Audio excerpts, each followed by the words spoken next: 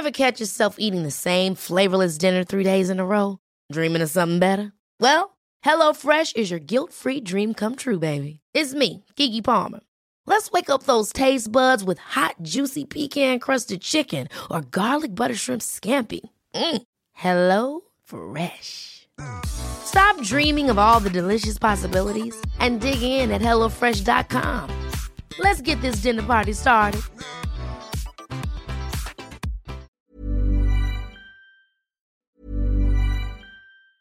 Hey, it's Ryan Reynolds, and I'm here with Keith, co-star of my upcoming film, If, only in theaters May 17th. Do you want to tell people the big news? All right, I'll do it. Sign up now and you'll get unlimited for $15 a month and 6 months of Paramount Plus Essential Plan on us. MintMobile.com/switch. Upfront payment of $45 equivalent to $15 per month. Unlimited over 40 gigabytes per month. Face lower speeds. Videos at 480p. Active Mint customers by 531.24 get 6 months of Paramount Plus Essential Plan. Auto renews after 6 months. Offer ends May 31st, 2024. Separate Paramount Plus registration required. Terms and conditions apply if rated PG.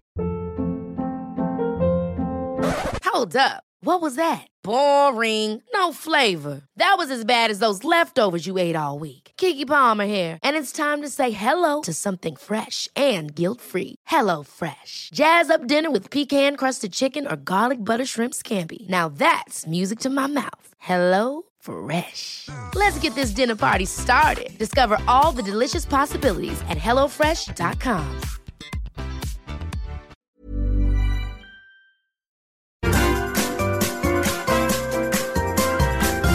You are listening to the Mother of All Talk Shows podcast with George Galloway. It is though, isn't it? The world's turned upside down. All the liberals, progressives and leftists, as they describe themselves, are baying for more money, for more war. None of them are putting their own tin hats on and getting ready to go and fight in the front line with the poor bloody infantry of the Ukrainian armed forces. That they leave to deracinated mercenaries and the poor people of Ukraine. But the liberal and progressive media cannot cry more ravenously for more money, for more war in Ukraine. They are daily demanding new fronts and the stepping up of old ones. Donald Trump is the only man speaking sense. Just today, he said that somebody has to negotiate a peaceful ending to the conflict with Ukraine before we're all dragged into World War III, a nuclear war. I'm still quoting him. A nuclear war which would end life on this planet. They are all underestimating the power of nuclear. All of those were Donald Trump's words. But the opposite is coming out of the White House. Actually, Trump is being backed up by Elon Musk, who is now, after all, about to be the owner of Twitter, about which more later.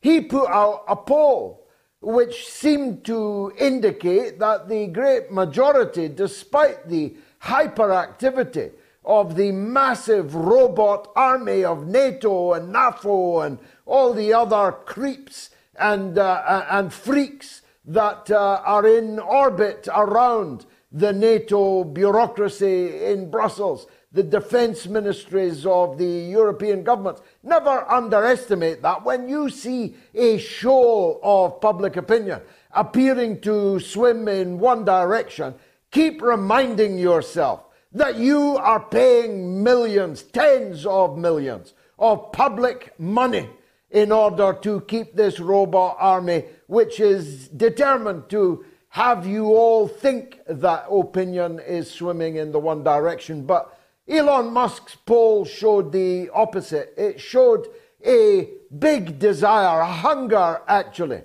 for an end to this conflict by negotiation, a conflict that need never have started and is about tomorrow to get very, very much worse. They can't get enough, the liberals. They're staging provocation after provocation, all designed to entice Russia to up the ante so that they can persuade their own public that they need to up that ante too. We've had, of course, just in the last 24 hours, a terrorist attack, possibly by a suicide bomber, imagine, being cheered to the rafters in Western capitals, which, if it were happening at the hands of some Islamist, lunatic, fanatic, blood cultist, mass murderer, would be called just that. But because it happened on the Kerch Bridge and on Putin's birthday, it has been widely celebrated.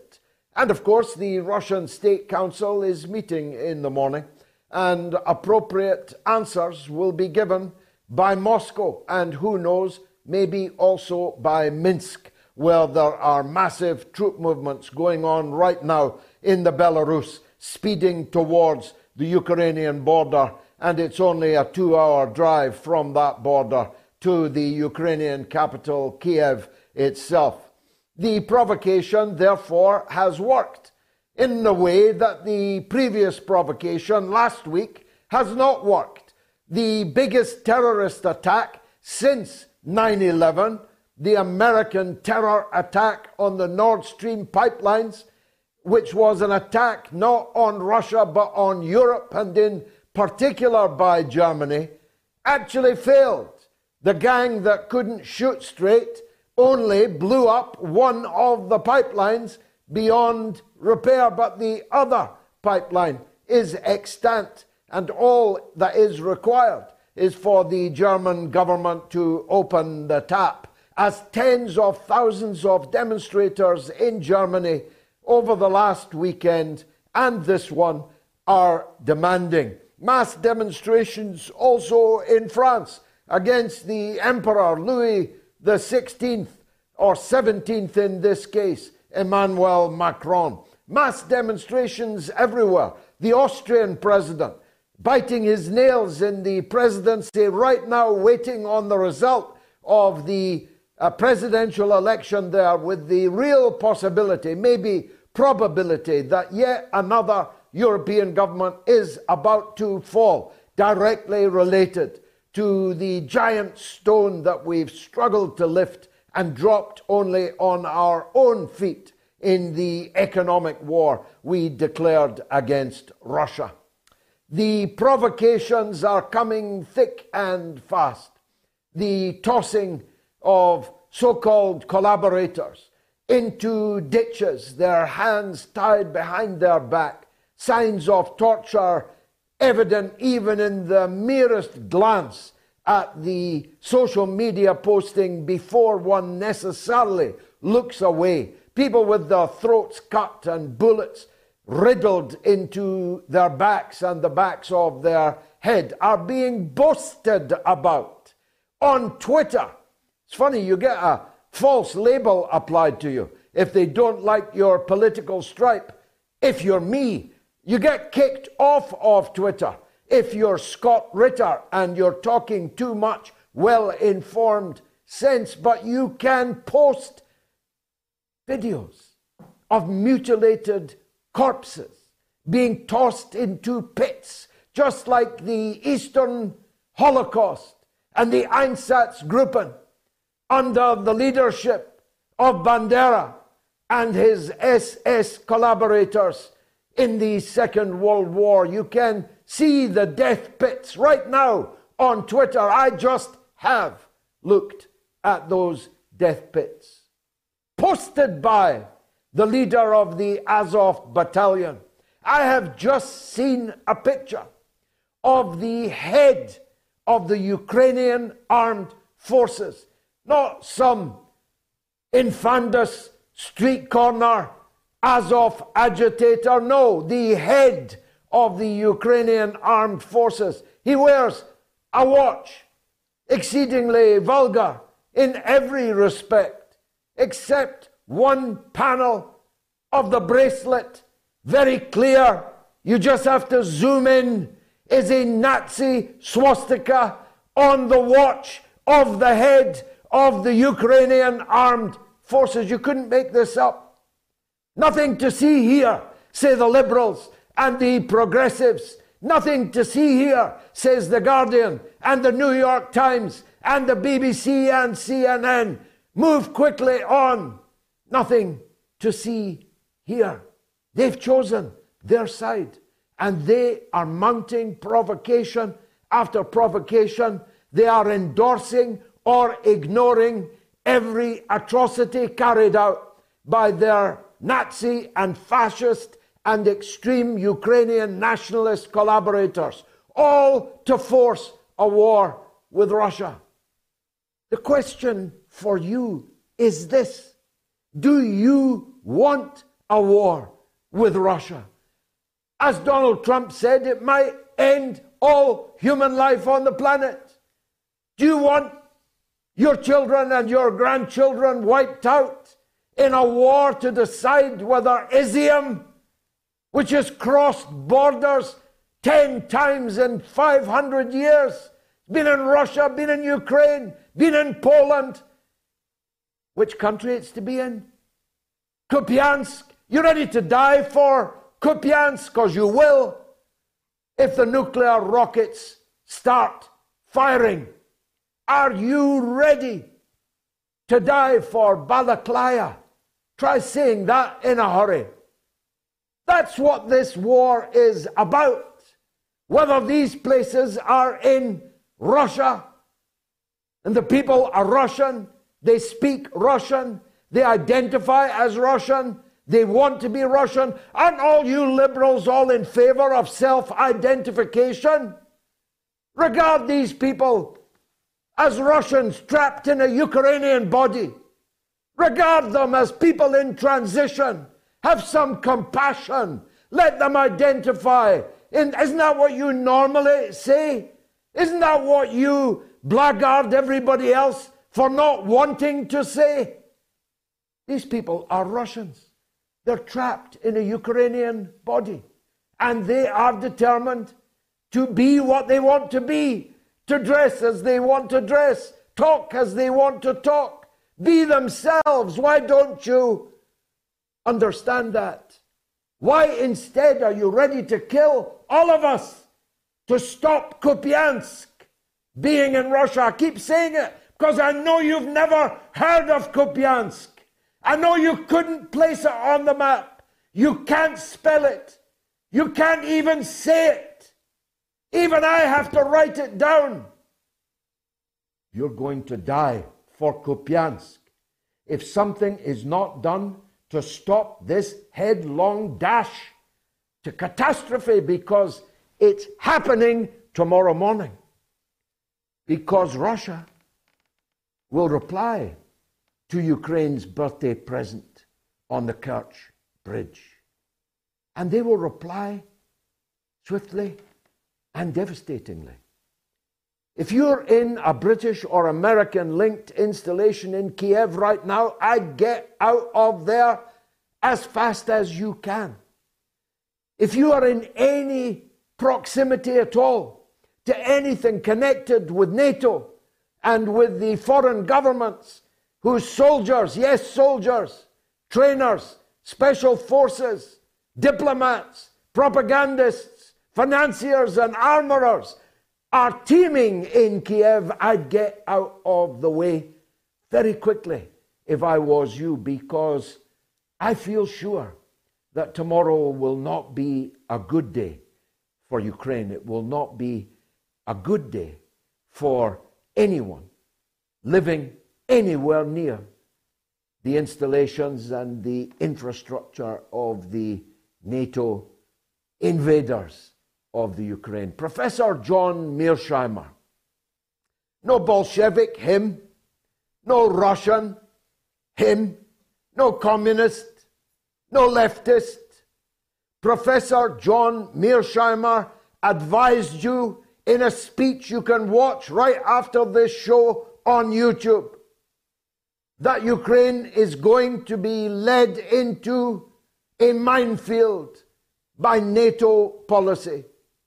It's going to be in a desperate pickle, he said with masterful understatement.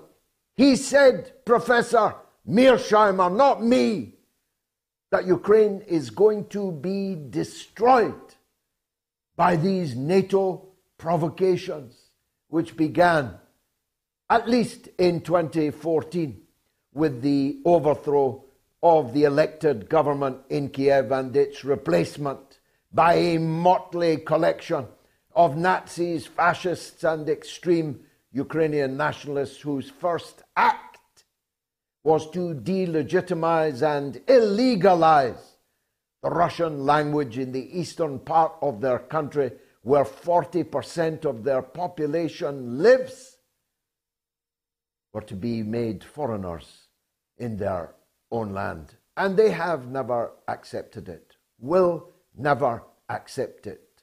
And so all of you seeking to recover, as you put it, the Crimean Peninsula, which has been Russian for longer than the United States has even existed. For 500 years, the Russian Navy has been docked there. Those of you seeking to recover Donetsk or Mariupol, this is moonshine. Do you think a nuclear-armed superpower like Russia is going to allow that to happen? And if there was even the remotest danger of it happening, the nuclear weapons would fly and Trump would be right and we would be dead. For Kupiansk, for Balaklia, and for Izium. Is it worth it? I know it's not your son that's going to be sent to fight there. It's somebody else's son. But it's your son that's going to die when the rockets start firing. Start firing, they will tomorrow. So when Russia wreaks its terrible revenge for the attack that they warned over and over again was a red line for them, in the morning, tomorrow, the question is what your leaders are going to do next. So far, despite one after another losing their majority, losing their seat, losing their office, they keep on keeping on. The question is, how long are you going to put up with it? Especially when, on every other front, your governments are such miserable failures. We've got an imposter in 10 Downing Street in Britain. If she wandered into a local town hall in Cleethorpes and claimed to be a local councillor, nobody would believe her. They'd think she was a madwoman that walked in off the street with delusions of grandeur, that she's the lady mayor of Cleethorpes. That's the level of delusion I'm talking about. Of course, she's in office, but not in power. It was the Chancellor, him, that big bad boy that done it and ran away, who decided on a budget so berserk that even the Conservative Party could not stomach it for more than 48 hours and forced them to scrap it in the middle of their own party conference in Birmingham. Oh no, she's saying today, I'm not going to cut people's benefits, as I said for the last 6 weeks I was going to do. That was him over there's idea, not mine. But she is in office. And a good war, a wag the dog, is always attractive for a leader in trouble, is it not? Liz Truss is particularly dangerous right now because she may be gone by Christmas. Joe Biden, bonkers Joe Biden, is particularly dangerous right now because he's facing the mother of all thrashings in the midterm elections in just a few weeks' time in November. A wagging of the dog would do Joe some good, perhaps. Worth a try, is it not? Little soldier Schultz, the head of a minority government in Berlin, might not survive the new year either, so why not turn up the amp Turn up the volume. Turn up the weapons, flying like some monstrous dark cloud that will rain down acid and nuclear winter on all of us. Now, no member of the British Parliament, virtually no member of the American Congress, virtually no member of any elected parliament anywhere will say anything remotely like what I just said to you now. But there is one woman in the European Parliament, a Joan of Arc, who's come back to walk among us, who speaks so powerfully. The walls of the European Parliament shake. But that's all, because nobody ever reports the things that she says.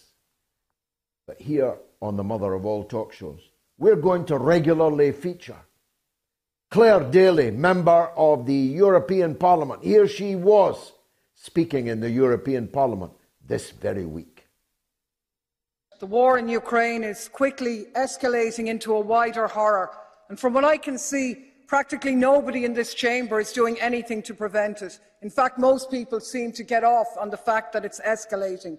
And at this precise moment, of course, as usual, the voices challenging the rush to war are attacked and silenced, smeared as traitors, cronies, Putin puppets, Kremlin stooges, Russian agents. Frankly, it's pathetic.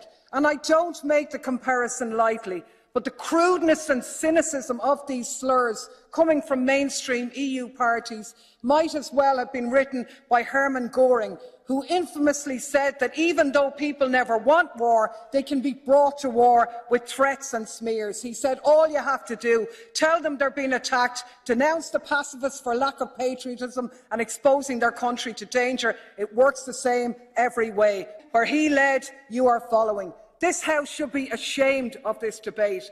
Words are being twisted, meaning subverted, and the truth turned on its head. Opposing the horrible madness of war is not anti-European. It's not anti-Ukrainian. It's not pro-Russian. It's common sense. The working class of Europe have nothing to gain from this war and everything to lose. And I find it laughable that those calling for arms to Ukraine never call for arms for the people of Palestine or for the people of Yemen. Unlike you, I oppose all war. I want it stopped. I make no apology for that, and I'm not going to be scapegoated and labelled. Claire Daly coming regularly and soon on the Mother of All Talk Shows. Here are the telephone numbers. If you're in the United States or Canada, it's +1 844 944 3344. That's +1 844 944 3344. It's toll free. It will cost you nothing at all. If you're in the United Kingdom or Ireland, it's 08 081 965522. That's 08 081 965522. Now, amongst the very few citadels of journalism, investigative journalism of the very highest caliber, is the Grey Zone Project in the United States, which has many fine journalists and commentators writing on it. None finer than Alex Rubinstein, who is an investigative reporter and contributor to the Grey Zone and the host of Pro-Democracy Pod. And Alex joins us now. Welcome back on the Mother of All Talk Shows, Alex. Good to see you again. Let's start, can we, with these Nazis who no one else can see in Ukraine. What is it about the swastikas, the death's heads, the SS regalia, the tattoos, the watch bracelets on police chiefs, on the head of the armed forces, on street corners, on Bandera Avenue, where IKEA, of all places, actually proudly sits with Bandera Street Avenue as its address? What is it about all this Nazi memorabilia and regalia that liberals and progressives in the West can't see? Well, first, George, I want to thank you so much for having me on. It's a real pleasure to talk to you and your audience. The propaganda in the United States and other NATO countries is the most sophisticated in the world. And so you have this, despite the ubiquity of these Nazi symbols in the Ukrainian armed forces, it's completely glossed over by the media. It's actually the idea of Nazism existing in Ukraine is delegitimized by the media very intentionally. They say, oh, the president is Jewish. This is something that I've talked about quite a lot in my reporting. But it's because of this propaganda that you have otherwise decently meaning people, people who believe in human rights and LGBTQ rights and are anti-racist, openly supporting this indisputably Nazi project in Ukraine, which is the war against Russia. You have in the West yesterday widespread celebration by the intelligentsia, verified Twitter accounts unanimously celebrating the terrorist attack, a potential suicide bombing on the Kerch Bridge. This is not the first time that Ukraine has bombed civilian bridges. And yes, it's true that that the Kerch Bridge was also used for military purposes, but it also served civilian purposes, and it was a civilian truck that was blown up. So this is, after 20 years of the war on terror, how is it that we are now celebrating terrorism? It's mind-boggling, and it's precisely because of how sophisticated the propaganda is. And there's this tendency where if you go on social media and you put out a counter a line that is counter to the mainstream narrative, you are pilloried. And so the goal of that is to make the conversation in the digital sphere one-sided, where you only get one perspective, and that is the NATO perspective. So it's very troubling, and I worry for the future of our countries, not only in the realm of foreign policy, but in our domestic policies, to fight back in any meaningful capacity, because we are so brainwashed. As it happens, I know rather a lot about the Holocaust, and I'm sure you do also. I'm something of an amateur student of the Holocaust in the East. The Holocaust in the West, the extermination camps, the gas chambers, and so on, are relatively better known than the Holocaust in the East, which was up close and personal. The Jews and non-Jews, Polish and Ukrainian, who were massacred in hundreds and thousands, industrial quantities, in the Eastern Holocaust, were not, as it were, relatively anonymously pushed into ovens or into gas chambers. They were piled dead into pits. Fascists and Nazis walked on top of the bodies in the pits, eliminating anybody who moved. The slaughter lasted for more than a year and a half, and millions of people, most of them Jews, were massacred by the SS, of course, the Einsatzgruppen, of course, but with hundreds of thousands of Ukrainian collaborators who were all followers of this Bandera, who is an icon of the Ukrainian state. How is it that the readers of the New York Times or the Guardian, or people who regard themselves as liberals and progressives, just turn their face away from that? Well, I would imagine it's very easy as a New York Times reporter to turn your face away from that. I mean, if you were to talk about something like this, you would face canceling by every imaginable institution. Early on in this war, I pointed out that because there was the fake news that actually Zelensky himself promoted, that Russia had attacked the monument at Babin Yar, which is where over 100,000 people, Poles, Jews, and communists were massacred by Stepan Bandera's Organization of Ukrainian Nationalists. And it's funny that you mentioned earlier Stepan Bandera Avenue in Kiev, because that leads to the site where his forces, Babin Yar, carried out this massacre. To be a New York Times reporter, you have to follow the line, and the line is that Ukraine is the good guy. Russia's lying about its denazification. The president is Jewish. Meanwhile, the president has promoted this Valery Zaluzny, who wears a swastika bracelet, to the head of the armed forces of Ukraine. This is the guy in charge of all the weapons that the United States and Great Britain and Canada and all the other NATO countries are sending. I'm glad that you talk about the Holocaust of the East.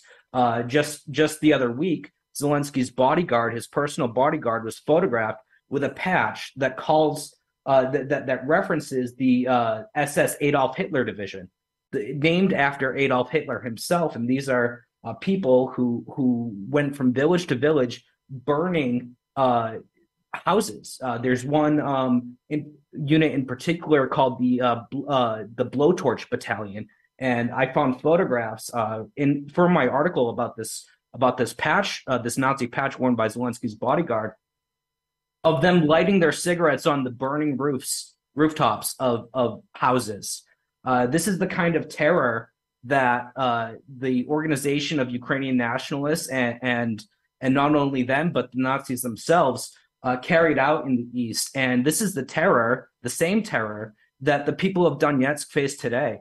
My very good friend and fellow reporter, Wyatt Reed, yesterday was in Donetsk, and he was leaving a restaurant and going back to his hotel. And in between the restaurant and his hotel was an artillery strike. What military purpose does an artillery strike have in that location? Absolutely none. He's been there for less than 24 hours. And in the course of his time being there, his less than 1 day in Donetsk, he was nearly killed himself by an artillery strike. This is the exact terror that people of Donetsk have been facing for 8 years, and it's totally ignored by the West. Any kind of condemnation is accused of being apologia of anyone who says, brings up the history of the past 8 years is a Russian apologist, Putin's stooge. And it's this pressure from shady organization, from shady operations on social media, from the institutions themselves, that silences any kind of anti-war message here or any kind of balanced perspective. There can only be one side of this conversation, and I wanted to point out, after I mentioned this fake news of Babin Yar being bombed by Russia, the Holocaust Museum blocked me. I'm a Jewish person, so it's even the organizations that are dedicated towards remembering and making sure we all keep in mind the lessons of the Holocaust are attempting to contribute to this effort of stifling any kind of counter narrative against fascism. Now, on the subject of hoaxes, there are none as large, but which were punctured so quickly as the canard that Russia had blown up its own Nord Stream pipelines. Now the US seem not even to be denying anymore that it was them that did it. A terrorist attack by anybody's standards, I argue, the biggest terrorist attack since 9/11. What's the current shape of public opinion on that attack in the United States, Alec? In Germany, 92% of the people believe the US carried out the attack on Nord Stream, which speaks to the good sense of most Germans. What say the American people on this? Well, unfortunately, George, I can't tell you. I don't live in the United States, although I am from there. So my view of the United States and the people and their thinking, unfortunately, comes through Twitter, which I don't think is entirely accurate.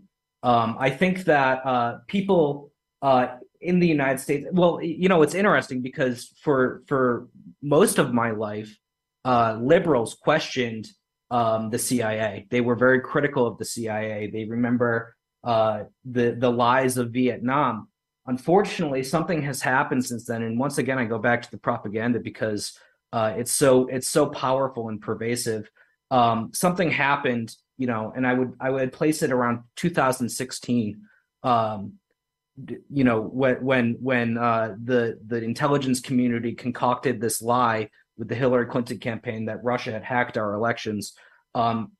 Brains were like shut off en masse. It's like somebody was at a control board and flipped off all the switches.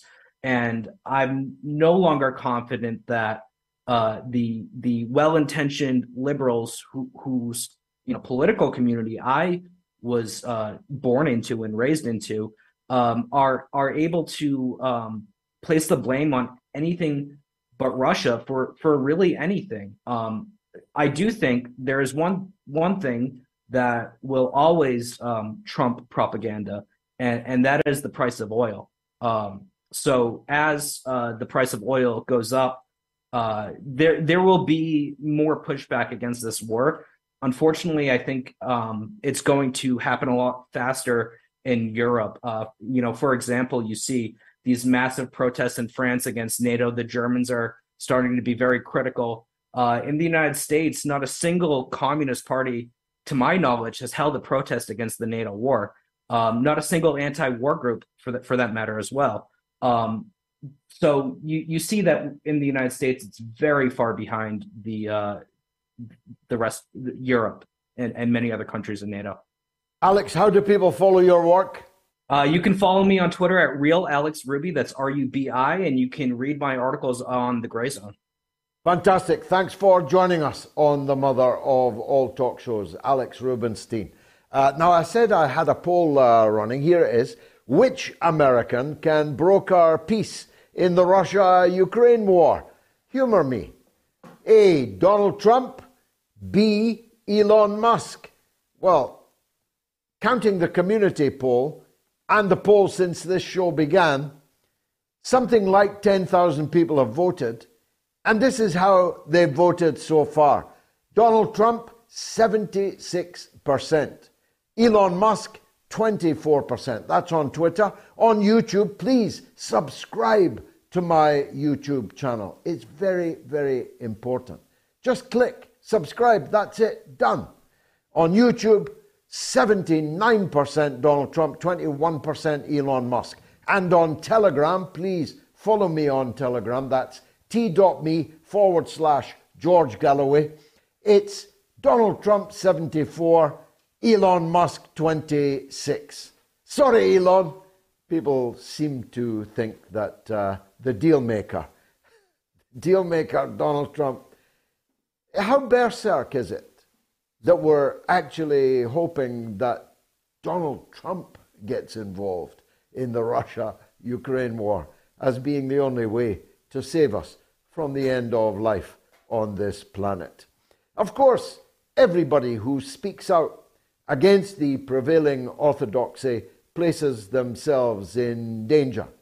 And there's none have done so more bravely than the guest I'll have right after this break, Katie Halper. Stay tuned.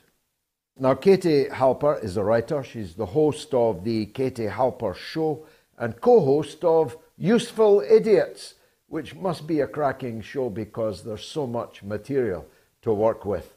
But something happened to her on the way to the studio. Let's find out. Katie Halper, welcome back to the mother of all talk shows. Wonderful to see you again. Thanks so much for having me. The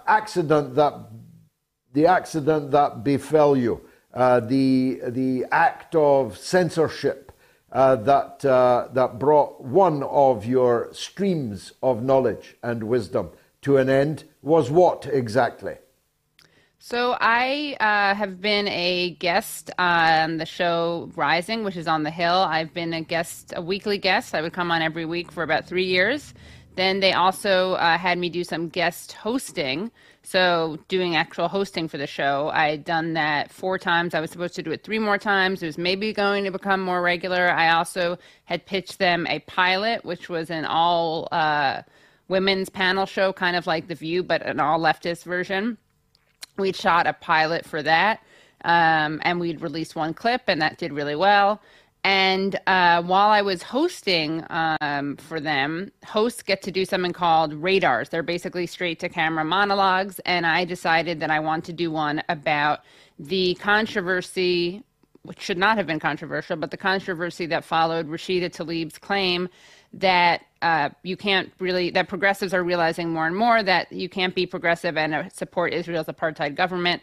And of course, the claim that Israel's government is an apartheid government. She had said that, she was attacked, so I decided to both defend her and also make the case that Israel is indeed an apartheid government. And I made the case by citing the United Nations, the International Criminal Court, Amnesty International, Human Rights Watch, several Palestinian human rights organizations, the Israeli human rights organization B'Tselem, South African leaders, including Nelson Mandela and Desmond Tutu, and ironically enough, several Israeli politicians and officials, including Israeli prime ministers, all of whom, the ones I cited, all of them warned that apartheid was either happening now or would happen shortly.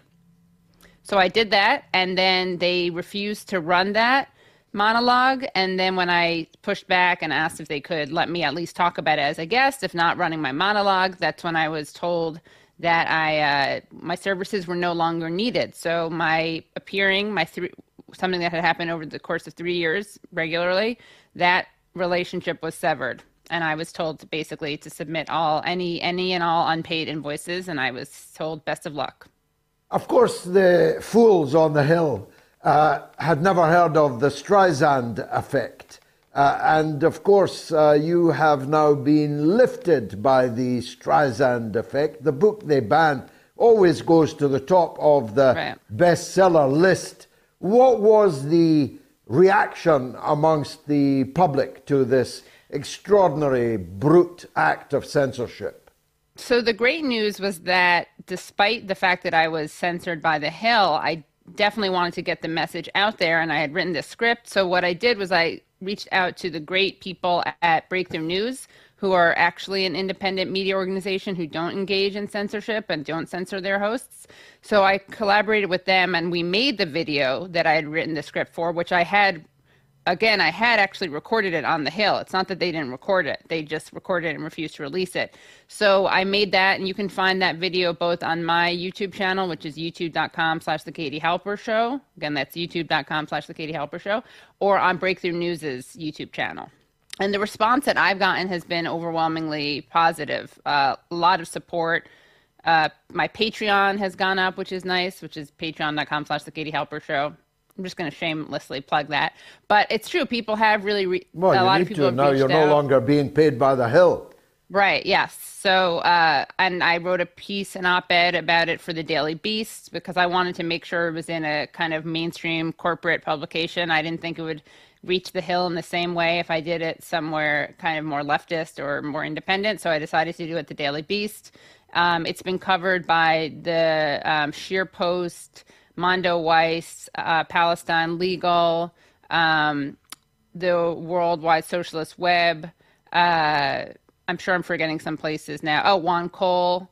And yeah, a lot of people. Roger Waters saluted me, and Rashida Tlaib. Rashida Tlaib tweeted about it. Roger Waters mentioned it on the Joe Rogan show. So, and of course, I mean, this is what happened to me pales in comparison to what happens to Palestinian journalists. And of course, as we all know, Palestinian journalists risk not just their livelihoods, but their lives. And of course, Shireen Abu Akleh is just one of the several examples of that. So I want to, of course, make sure to elevate those stories. And also want to shout out Adala, the really good legal and human rights organization whose work was really helpful for the monologue that I wrote, and also Electronic Intifada, who do great work, and also whose work I looked to when I was writing that monologue. Now, I presume you were attacked as being anti-Semitic. Well, but you are Jewish. Right. Go on. I am. So I like to correct people and say, you're lobbing the wrong smear. I prefer self-loathing Jew. Thank you. They're erasing me when they call me an anti-Semite. Of course, I kid somewhat because the people who call you anti-Semitic or self-loathing Jew, their thesis is that I've internalized anti-Semitism. And of course, what I say to that is the irony is that the anti-Semitic trope is that all Jews are a monolith who have the same opinion on Israel. That's the anti-Semitic trope. That's the stereotype. Being Jewish does not mean you have a certain political ideology. It does not mean you unquestioningly and blindly support the government of Israel. In fact, there's been a long, rich history of anti-Zionist Jewish scholarship and activism. And so what places like AIPAC and the ADL, the Anti-Defamation League, and AIPAC like to do is pretend that any criticism of Israel is anti-Semitic, and they do that so that they can stifle or delegitimize the very legitimate and valid criticism of Israel. So since they know they can't really push back on the arguments, they can't push back on the facts on the ground, such as the fact that Israel is an apartheid government, they can't do that. So what they do is they try to shoot the messenger so that they can try to taint the message. And again, the irony is that there is real anti-Semitism in the world when places like the ADL and AIPAC weaponize anti-Semitism to stifle critique of Israel. They are trivializing anti-Semitism.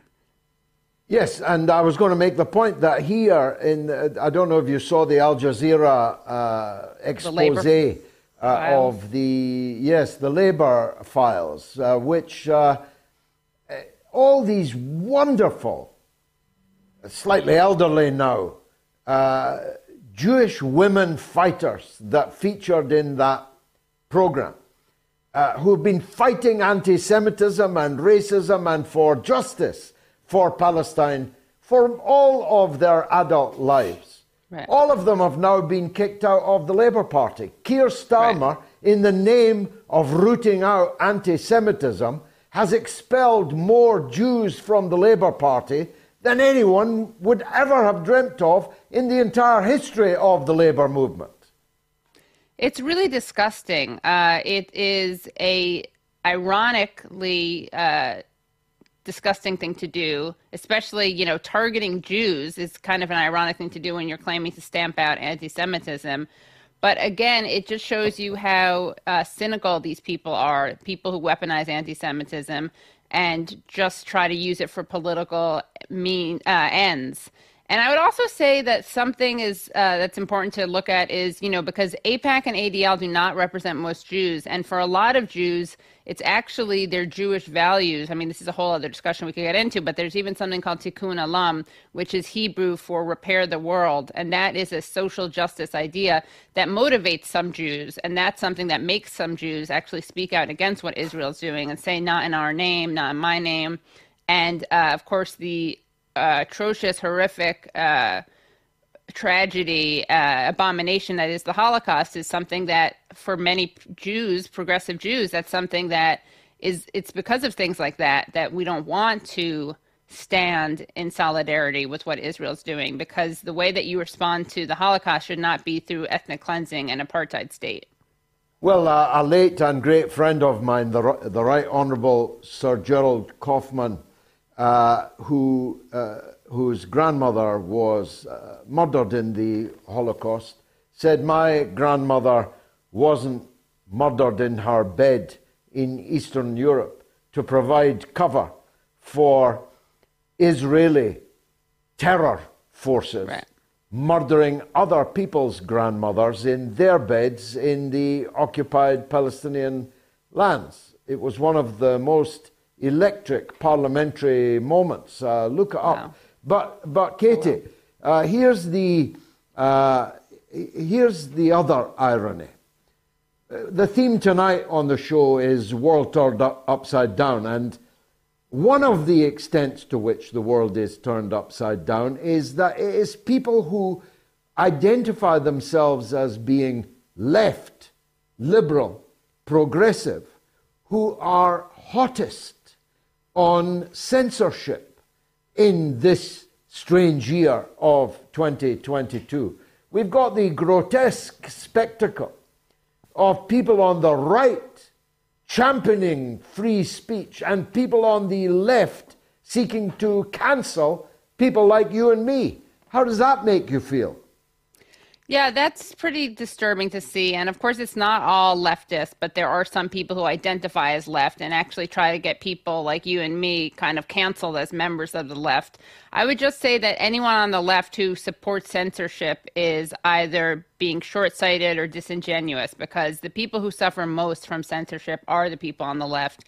And of course, this is a great example of, people who are really canceled and censored are people who probably one of the most censored groups of people are people who criticize Israel and defend Palestine. And if you're a Palestinian, forget about it. So anyone who cares about, allegedly cares about the most marginalized people in the world and elevating those voices should know that censorship is not going to get them anywhere.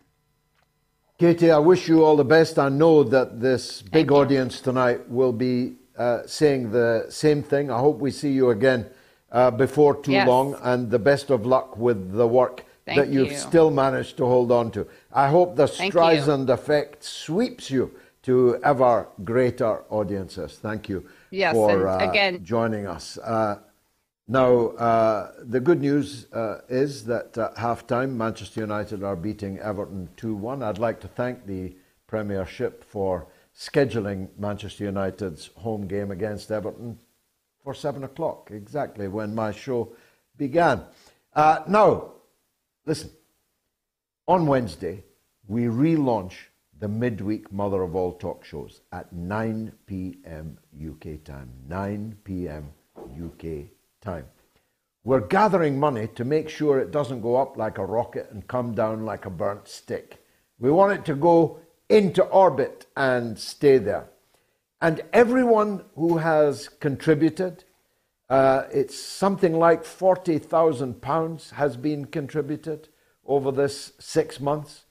Everyone who was a part of that will be memorialized forever in a roll of honor, just as soon as we can get round to it.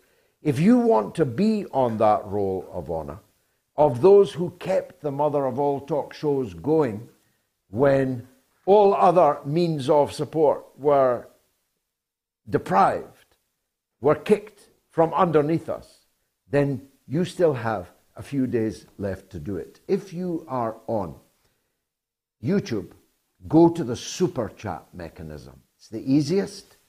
You can get a comment. It will be highlighted. I will read it. I might even be able to read it out on the show, either today or on Wednesday.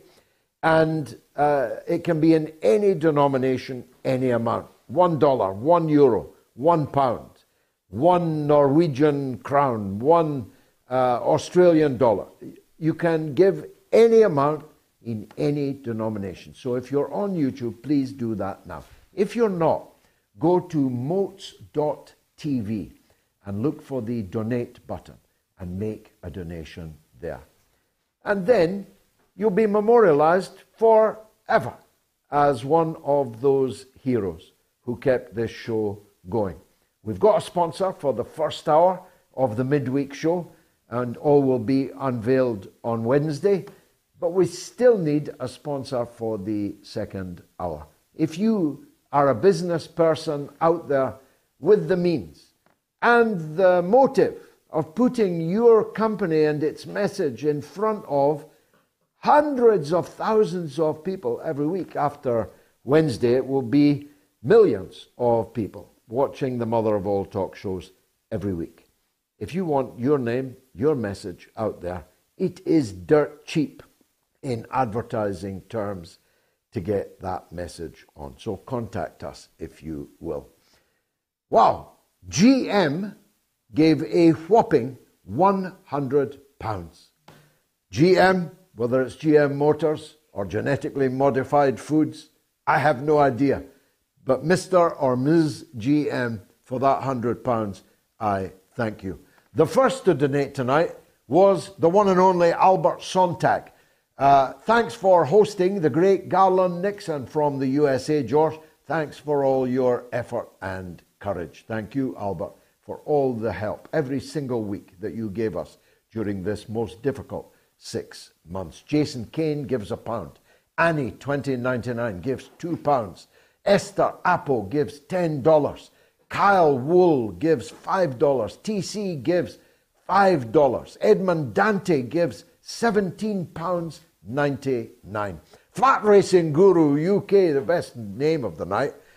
George, even billionaires have low IQ, begs the question, how do folks who are easily brainwashed become billionaires? Or, I'll tell you what, Guru, thinking that Putin will be hit where it hurts if you turn off all the heating in your 60-room castle and you and your 10th wife shiver to death. That's hitting Putin where it really, really hurts, don't you think, Guru? Adil Farid gives AED 25. Torlo Burke gives US $19.99. Karim Al-Nashi £17.99. And Mike Pepper £10. George, you are making me cry. Harry McLegs gives US 20. 1 minute to midnight. May the gods have mercy on us. And might they, we all know who they are, may their infernal master call them home sooner rather than later. We can only hope. Don't forget to vote on the poll. Which American can broker peace in the Russia-Ukraine war? There then follows Hobson's choice. Donald Trump or Elon Musk? So far, over 3/4 of the well over 10,000 votes that have been cast throughout the day favour Donald Trump. As I said, it's a world gone mad when Donald Trump is the only one speaking sense about the war in Ukraine. Who'd have thunk it? Well, let's hear what the sage from the USA, the one and only Garland Nixon, thinks about that. Welcome, Garland. Always a delight, not a pleasure, a delight to have you on the show. Let's start with that point. Neither of us are supporters of Donald Trump. I don't think that's a secret to anyone on either side of the pond. How did it come to pass that Donald Trump, with Henry Kissinger providing the intellectual heavyweight ballast, are the only people in America, or here for that matter, talking sense about the need to stop this war before it goes nuclear? I think one of the things that has happened recently is Joe Biden was speaking at a fundraiser in New York, and he invoked the specter of nuclear war, and in particular he used the word nuclear Armageddon. I think that the neocons had planned on arguing that we were in danger of a nuclear war so that they could get people more frightened and more easy to control. But I think it had the opposite effect, particularly amongst the wealthy and powerful who they want to stick around a while and enjoy their wealth and power. Consequentially, we've seen a number of very powerful people come out and say, whoa, let's put the brakes on, and perhaps we need to talk this thing down. And Donald Trump, specifically now, is calling for immediate diplomacy to end the Ukraine conflict. I think that's going to have a dramatic effect, particularly because he has so much power and such a strong following in the Republican Party. It's going to make it more difficult for the neocon Republicans to move forward, allied with the Biden neocons. Yes, one would have thought so, but it has come to something where it's labelled far right to be trying to stop a nuclear war. Once upon a time, that was the loony left's job. Yeah, well, absolutely. But I think what has happened is this is gone, and particularly, as I said, it's very important that Joe Biden did this and that the neocons lately have been pushing this nuclear war trope. Clearly, you can see that it was a plan because it's everywhere in the news and it's being discussed everywhere. And I think it was really part of their plan. They saw the support dissolving, and they felt this was going to help. And instead, they scared the bejesus out of Americans, and now people are going in the opposite direction. And I also think it's going to have a really bad effect on them, because as people call, particularly people of note, Donald Trump, Jeffrey Sachs, Elon Musk, start calling for a negotiated end, it will reveal the truth about the neocons, that they aren't honest players here, that they don't want an end, and that this is not about what they're saying about they really want to weaken Russia, that they're really playing a game here, and they're not being honest with the American people. So they don't want a negotiated end, and that's going to make it more difficult for the neocons to hide their malicious intentions, shall we say. That's a very shrewd observation, as always, from you. Trump, therefore, you're saying, is not actually leading this. He's responding to what is a rising tide. I mentioned Mearsheimer earlier, but Sachs is a much more contemporary and centrist figure in American academia, and his calls this week were so powerful and so damaging to the Biden administration. And then Elon Musk, who has been flying the Starlink satellites that the Ukrainian gunners were using for targeting, he turns in a dramatic 180. So in a way, this is not isolated. This is not Donald Trump just out there. This is something that is happening across the board, center-right maybe, but across that center-right board. Well, let's never underestimate Donald Trump's political inclinations, his political abilities. I think Donald Trump was probably somewhat, opposed to this from the beginning. He's continually saying, if I was in charge, this wouldn't have happened. And I think Donald Trump might have waited a while. He had, kind of made some references that he wasn't happy that this wouldn't have happened under him. But I think he was waiting for the political cover. And I think someone like a Sachs, who's considered on the left, someone like an Elon Musk, who's considered somewhat of an independent, maybe a bit of a libertarian, they gave Donald Trump the cover that he needed. They're significant characters of note to come out strong. And I think that's going to be, it's going to make it difficult for the Republican Party, because how do the neocon Republicans respond? Do the neocon Republicans push back against their base and side with Joe Biden? So this is a huge move by Donald Trump in the pressure that it's going to create within the Republican Party. Now, Garland, I have very good eyesight. Don't let the glasses fool you. There's a hat behind you which says Nixon 2024. Are you running for office, Congressman? If nominated, I will not accept. And if the old General Sherman story. But no, I got that for fun. I put it back there just to kind of create a little bit buzz. There are circumstances that I would consider it, yes, but at this point, certainly not. You never know. Well, I think you should consider it. You'd be truly outstanding. Let's talk about elections, though. How is it shaping up for the midterm elections? What's your educated guess a month out? Well, I think the black swan event, as it were, is going to be gas prices. I think that there are two things I would keep an eye on. Number one, gas prices, if they continue to jack up, it's not going to work out well for the Democrats. I also want to keep an eye on this Donald Trump Ukraine stuff, because the fact of the matter is this: the polls show that more and more Americans are concerned with this war, and the numbers are dramatically moving in the direction of those who want to negotiate it in. So I think if Donald Trump really starts to grab this thing and run with it, that could have a dramatic effect on the Democrats. So gas prices, certainly, the issue of the Ukraine war, I think, are very big. As I see it right now, I think the Democrats take a pretty nasty beating, and then we're going to be looking then. Afterwards, I think this is important. After the election, in all likelihood, it appears like the Russians are going to have their feet set, as it were, with their new reserves.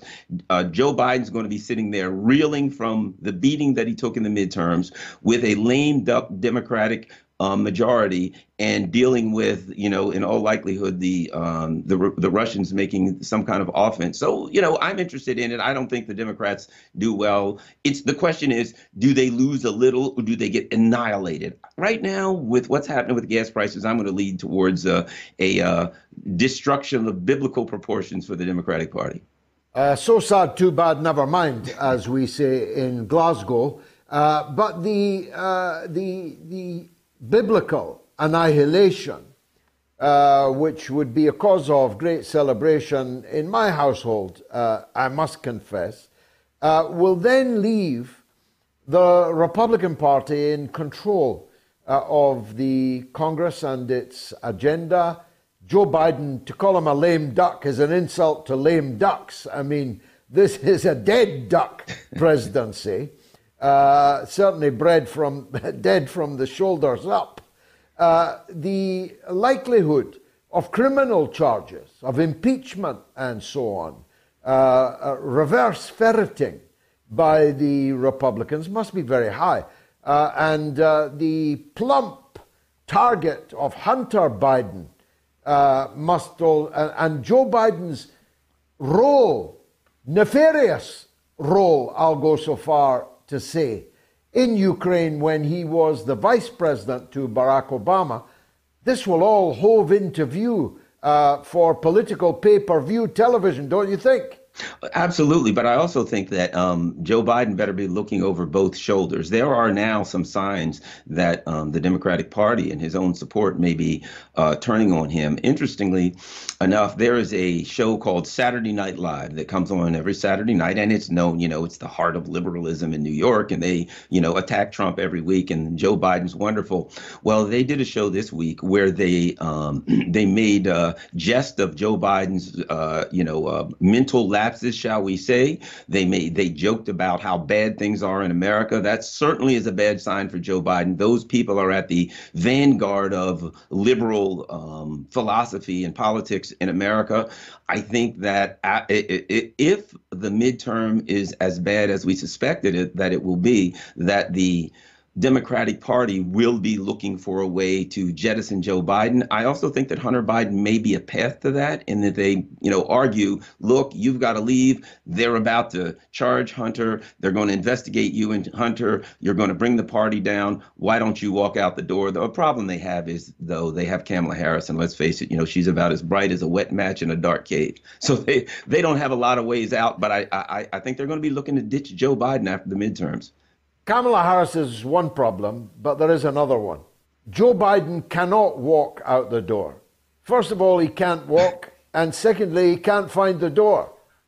Yeah, well, yes, it's you're watching that. It's getting embarrassing. Anytime Saturday Night Live, these are people that literally did Christmas carols to Mueller. They sung "We Wish You a Mueller Christmas," and they're the worst liberals, and they're making jest of Joe Biden's mental lapses. The guy just wanders around the stage aimlessly for no apparent reason, night after night. They can't figure out how to get him going in the right direction. It's getting embarrassing for the party, and I think once they really get wiped, and once they get wiped out in November, they don't have to admit that it's their policies. They don't have to admit that it's neoliberalism and that it's Ukraine. They can say, we just had a bad guy here, and now that we've cleaned him up, the party will turn right around, and Kamala Harris will take us in the right direction. If she can figure out if she can figure out which is North Korea and which is South Korea, things of that nature.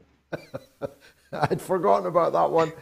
Garland Nixon, as always, thanks very much for joining us on the mother of all talk shows. What a superstar that man is. Which American can broker peace in the Russia-Ukraine war? Sort of tongue-in-cheek, but thousands of you have responded, and overwhelmingly, I'll not bother with the numbers, they're all over 3/4 have said that Donald Trump is the man. Jerry Jacobs has given £8.99. Jerry, thanks for that to the Fighting Fund. Thanks for saying it loud and clear, George. Thank you, Jerry. Michael Hughes gives £5. Super introduction of sound ideas, Mr. Galloway. Thank you, Michael. Matlas X gives $9.99. The year 69 AD was known as the year of 4 emperors in Rome. I didn't know that. Every day is a school day. How many prime ministers will the UK have 12 months after Boris Johnson? AD 69. Let's all look that year up. That is fantastic. Well, there's every chance that it's a revolving door and that Liz Truss will be gone and Boris Johnson will be back. He'll have to move all that furniture, that very poorly chosen furniture and decor back in. Don't let her wallpaper the place again. It's past public expense. She might not be there long enough to hang up her Christmas stocking. Revelyn Gale gives £2 from Puppet Zelensky to Terror Doll Chucky Zelensky. Dave Shaw gives £5. I will always be thankful of what Russia sacrificed in World War II to beat the Nazis. Thank you, Russia, says Dave. Ian Robert Houghton gives £2. Bring the Truth, GG Fighting Fund. And Wayne Veach gives $32.99 South African Rand. Thank you, Wayne. Steve gives 20 British pounds and says, I remember 20 years ago when I was young and stupid, I hated you, George. 20 years later, here's 20 quid. I love everything you do and have done. Steve, there is greater rejoicing in heaven when a sinner doth repent than when 99 who hath no need of repenting. And you know the rest, as Joe Biden would say. Thanks very much indeed. I love you. Kevin Bill gives £10 and says, worried about your blood pressure, George, but then if we're all going to get a factor 5 if we're all going to get a factor 5 million suntan, it won't matter, I guess. That's true, actually. I might as well start smoking cigars again. There's not long to go.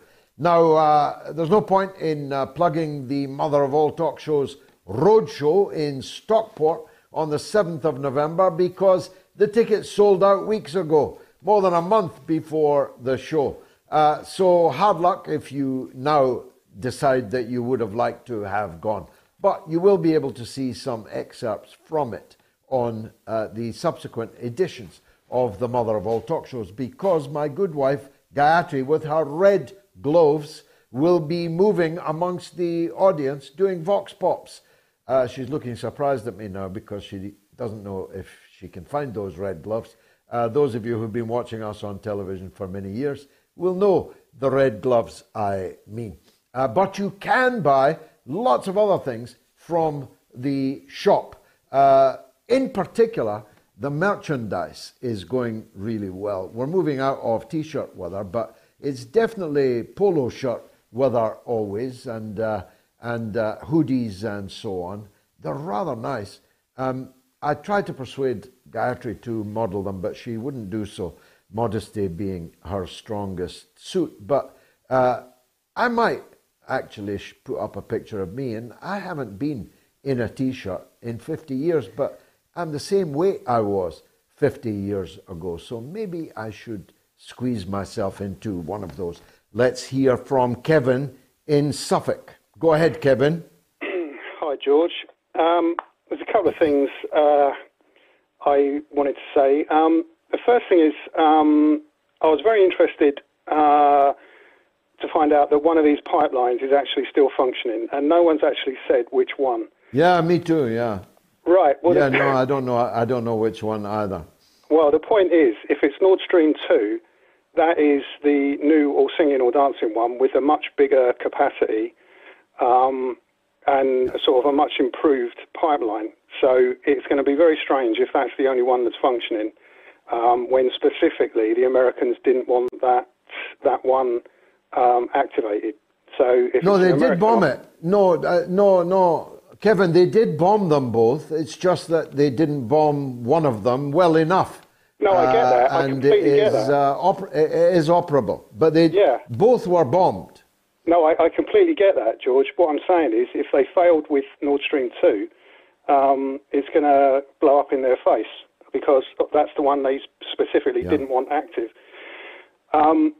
Exactly. Okay. And by the way, sorry to interrupt you, Kevin, for a minute. It puts enormous pressure on Soldier Schultz in Berlin because his people are rising against the German government's policy.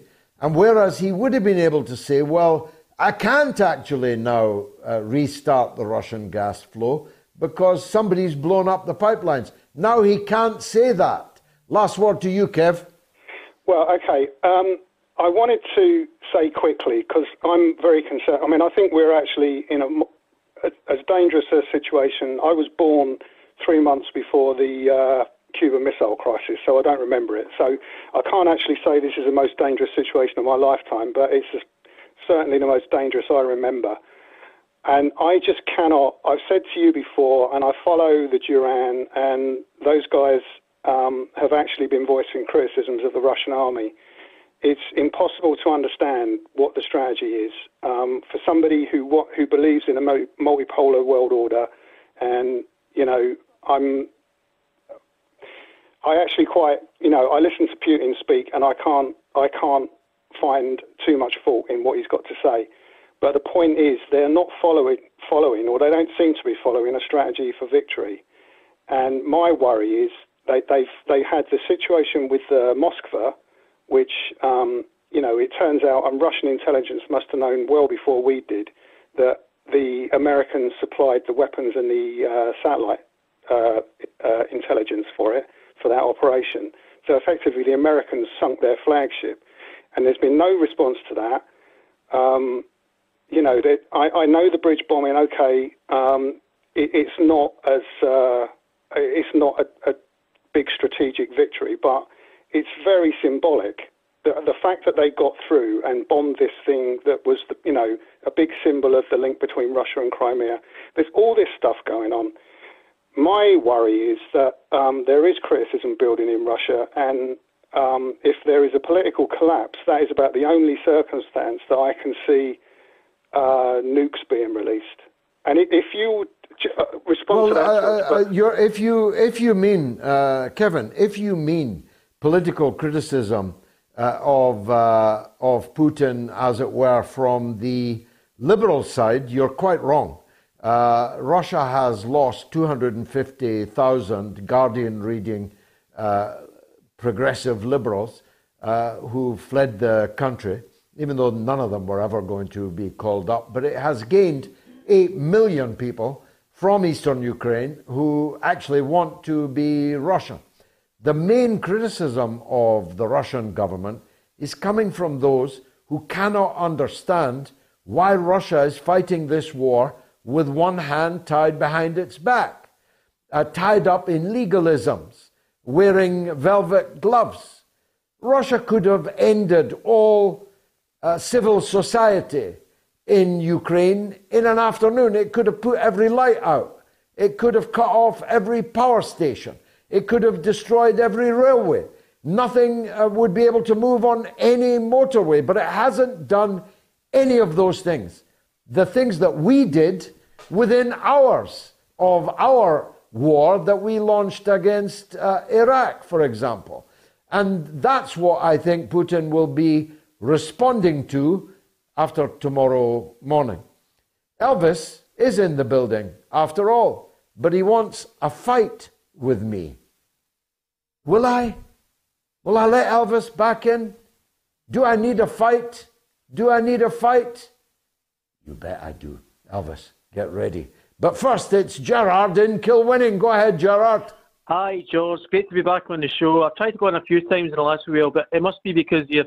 And genuinely, congratulations to you and the guys. It's really doing a great job, and I think the show's going from strength to strength over the last 2 years. You really are doing a great job, you and your team. So I just wanted to say that first of all. I think you and the last caller kind of stole my thunder a little bit. But just the more general terms, right? When do the adults come back in the room regarding this situation? I mean, and you heard Galvin next was talking about Biden saying, "Oh well, we're close to nuclear Armageddon." Well, you're the president of the biggest nuclear power in the world. You're actually funding another country to kill the second biggest nuclear power in the world soldiers. So you are, by definition, killing Russian soldiers every single day. And I think you pointed out the point about Putin, George. In my opinion, he's actually been quite reserved as well and quite conservative how he's approached this war. My concern is, if, for example, there was a coup in Russia, who takes over? Is it some of these Russian generals who were in charge in Chechnya or in Syria? I mean, look at what they did there. So, in a way, it's kind of with Putin, we're actually playing a bit safe. But I would be really concerned about a nuclear exchange if he was to be off, as so many in the West seem to want to happen. Who takes over? It's going to be, who knows? That's the problem. It's better the devil you know, or rather than not. I'm really, really terrified of where this is going. And I really feel it's going to World War III, nuclear Armageddon, sooner than we think if we don't actually put a real stop to what we are doing in Ukraine. Thanks for that. Very powerful call. The statement about nuclear Armageddon has not been walked back by Joe Biden, although he has refused all further questioning on it. His press secretary said you can email him, like he understands email, or is capable of replying to emails. The phrase is, as you say, redolent of doom. If you are the president of the biggest nuclear power on the earth, and you're in a war, no point in pretending otherwise, you're in a war by proxy, but also by your own forces and weapons and so on, with the second biggest nuclear power. To say other than that we are in real danger of a nuclear war breaking out in Europe is to be an ostrich. It's to bury your head in the sand. Speaking of which, let's go to Kenny in Acton if he's there. Come on, Kenny. Come and have a go, Kenny, if you think you're hard enough. Come on, Kenny.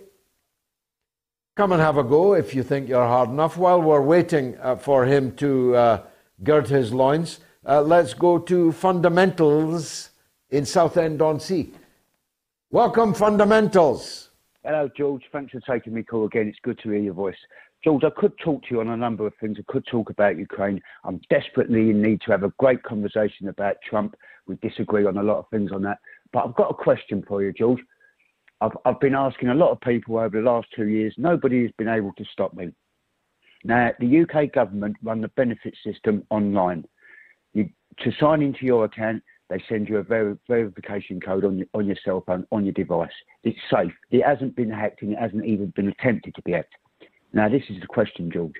Why can't one person, one vote online on all democratic issues, reducing the government? Because right now, we've got psychopaths who practice in dishonesty before they practice in truth. Dishonesty is destroying democracy. The guy there who you said, John Murphy. Well, look, it's a very good point. I'm cutting you short only because of the hour, but you'll get another chance on Wednesday. It's a very good point. The ancient method of a wet Thursday, going down to a school to put a paper ballot in a box is just that. It's an ancient policy that I believe has passed its sell-by date. So there's every reason to make the argument for more referendums, which can be operated, as you say, online, with the opportunity, of course, to get a paper ballot if, like Joe Biden, you're not capable of operating a computer.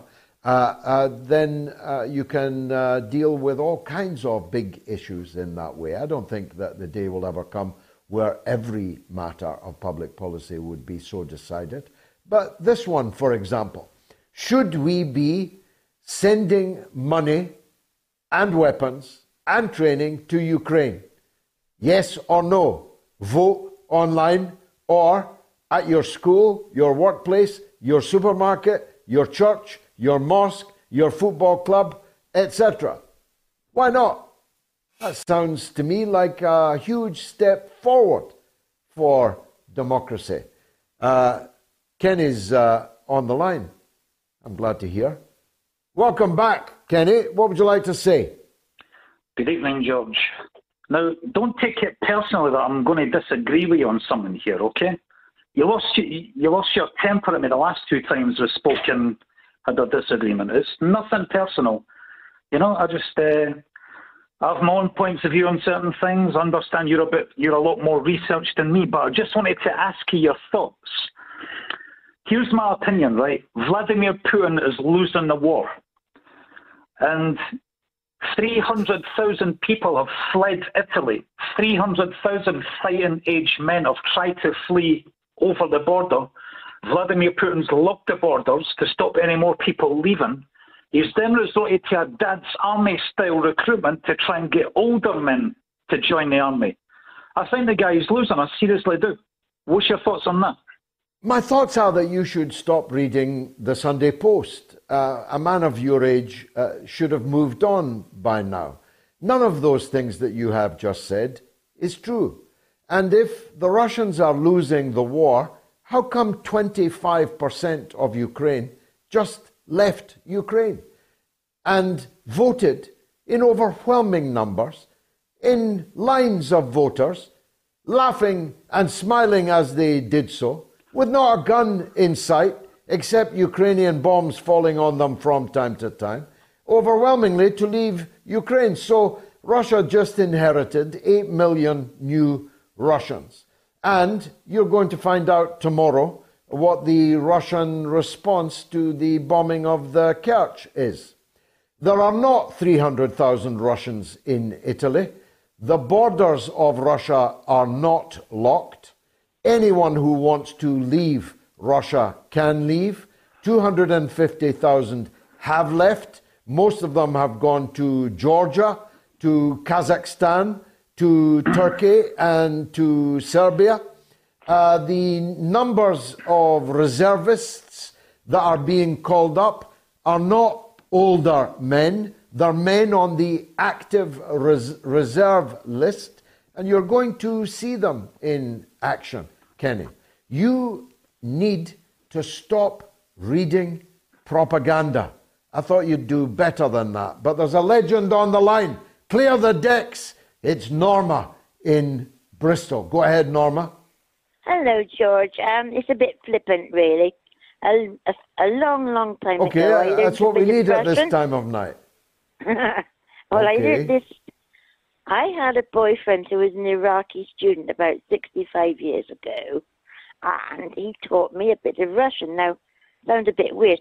What I wanted to do was, about your show, can I just quote 3 little tiny bits and see if you understand it? You probably will. So can I quote it? Yeah? Yes, of course. Yeah. Well, there's lots of Russian speakers listening to this. This is the first one. Ya Libya Blue, and it's about your show. And then I say to you, Spasibo and Do Svidaniya. Now, do you know what I said? Well, thank you. Thank you and goodbye. If I knew any Russian, I'd have to kill you if I admitted it. I know no Russian. I you got that am right. not a Russian. You got that right. I know. There's no Russians behind me. There's no Russians working me. There's no Russians telling me what to do, and never have attempted to tell me what to do. But I'll tell you what, Norma, like you, I love to hear the Russian language, even if it is spoken by an Iraqi, which is a great story in itself. I hope your husband's not upset at you talking about this ex-boyfriend, but it was 65 years ago. The Russian culture, the Russian people, but above all, the Russian contribution to the defeat of fascism and the beast of Hitlerism in the rubble of Berlin in May of 1945, all ensure them a very comfortable place right in the center of my heart. I'm not affiliated to the Russian state media.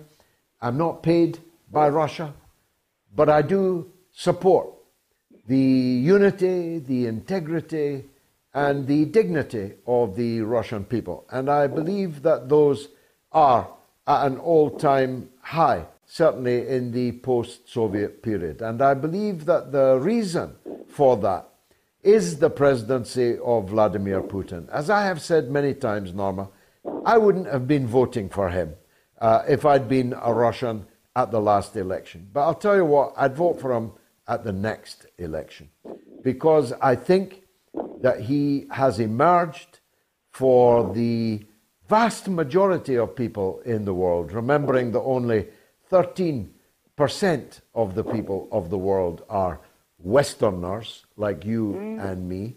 The great majority of the world sees Russia, sees Putin as standing up to the bullies, the colonizers, the imperialists, the slavers, the people that took their countries hostage, and dragged their people across the seas for profit as slaves, and who have invaded virtually every country in the world, while Russia and even China more particularly have invaded nobody.